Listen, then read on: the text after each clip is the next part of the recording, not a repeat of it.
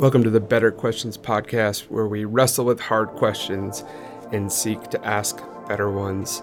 Today's question comes in from Trevor. Trevor asked the question: I've heard you mention the term post-Christian culture a few times on your podcast. What does it mean to share your faith with someone who would identify as a non-believer in this post-Christian culture? Really good question. Probably deserves a whole nother podcast to break down the complexities of post-Christian culture and what that means and its origins. But we'll save that for maybe bringing on another guest to work through that. Just a couple thoughts that immediately came to mind, because sharing faith with someone in a culture where things have shifted beyond it being a sort of a cultural, popular thing to be Christian, right? There was a time where Christians had a moral majority, where social issues, predominantly people would side with the Christian worldview. That is no longer the case. There are a lot of shifts that have been happening in our culture, where pastors were once revered and respected among as a career and as a person. We're actually living in what people are calling the Great Resignation, where they're seeing more clergy and pastors resign within a really small period of time. I think I read an article in The Atlantic. It was like within 2 years, there have been more resignations of clergy than in the last 10 years combined. So that tells you a little bit about how things have shifted a bit. But I say all that to say, when we talk about apologetics, so defending the faith, sharing the faith with those who might be skeptical or maybe don't believe, I think that we do need to shift our thinking a little bit. I read a book by a guy named Myron Penner. He wrote a book called The End of Apologetics.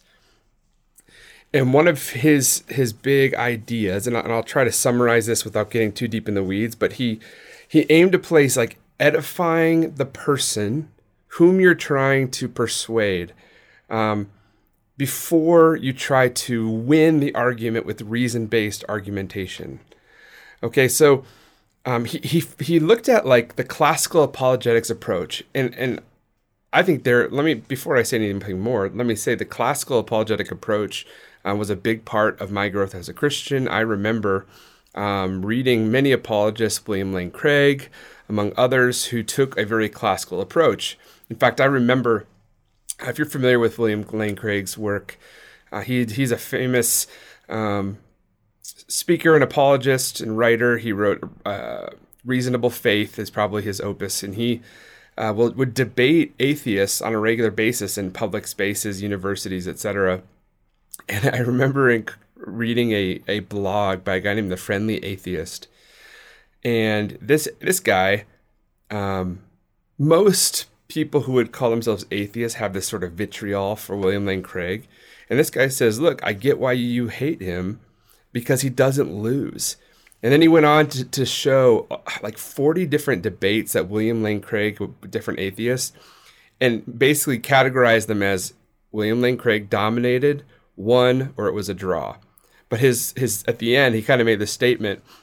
He goes, I hate to say it as much as it kills me, but he's never lost a debate, which is kind of funny coming from an atheist blog. I have a lot of respect for classical apologetics. One of the things that this book challenges is that the classical apologetic approach is less effective in a post-Christian culture. And sort of just the idea of a public debate moving the needle for people towards no faith to having faith does not seem to have the same effect. And it even goes far enough to say that it subtly undermines the very gospel to defend it, and does not offer a good alternative to the skepticism and ultimate meaninglessness of the modern secular condition. And so his big thing is like, when we do apologetics, we need to speak the truth of Christ while affirming the other person. And actually, I think he has a really strong point. I was reading another book, one of my favorite favorite reads of the last few years was Adam Grant's Think Again. And it's all about changing people's minds. But in order to change someone's mind, he argues, you yourself need to be able to have your mind changed. And he actually does a really interesting thing. He breaks down sort of 4 approaches that we can take when we want to have a discussion or we have to solve a problem with someone we disagree with. He says we can approach it like a preacher, a prosecutor, a politician, or a scientist. He says when we're in preacher mode, we're convinced we are right. I know it's not the best reputation for preachers. When we're in prosecutor mode, we're trying to prove someone else wrong. When we're in politician mode, we're trying to win the approval of the audience.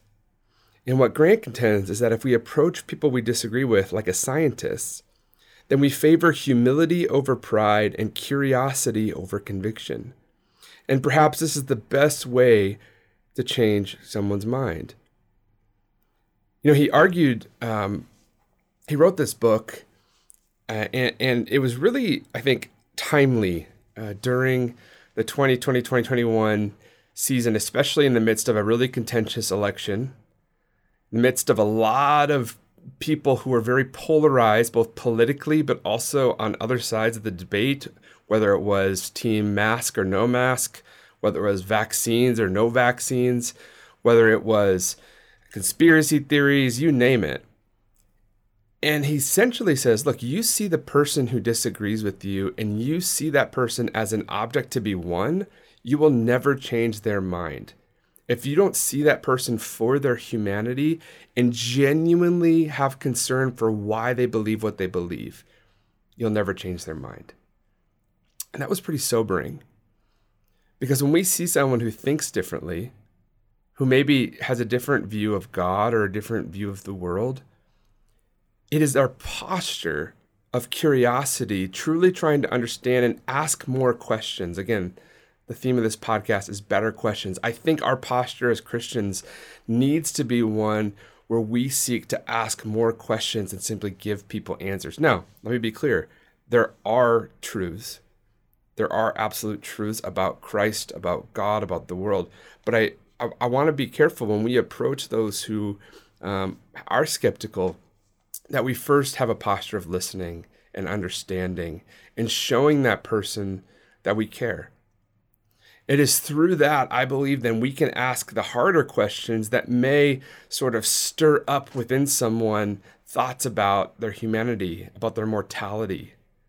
That's a question that I often, in conversations with skeptics, I wrestle with mortality and life and death and facing the reality that all of us will die. And not so much for the question of heaven and hell, which again is another critical question, but even just in like having our lives, wanting our lives to have meaning and purpose. So yeah, these are just some baseline thoughts on living in a post-Christian culture. How do we share our faith? I think we approach it with a posture of humility, one that seeks to ask questions first, seeks to understand first. And by showing that person that we care about their being and their humanity, perhaps we can show them the person who could ultimately change them and transform their life in Jesus. Thanks again for joining me on Better Questions. Again, you can ask questions at eastminster.org/betterquestions. You can also send it into betterquestions@eastminster.org. Send an email. I would love to receive your questions. Our schedule's a little bit different. I'm busy with ordination exams. Don't those sound fun? For the next few weeks. So we'll just be releasing one episode a week, and then we will get back to our Monday, Thursday schedule in December, God willing. Thanks again for joining us. Grace and peace.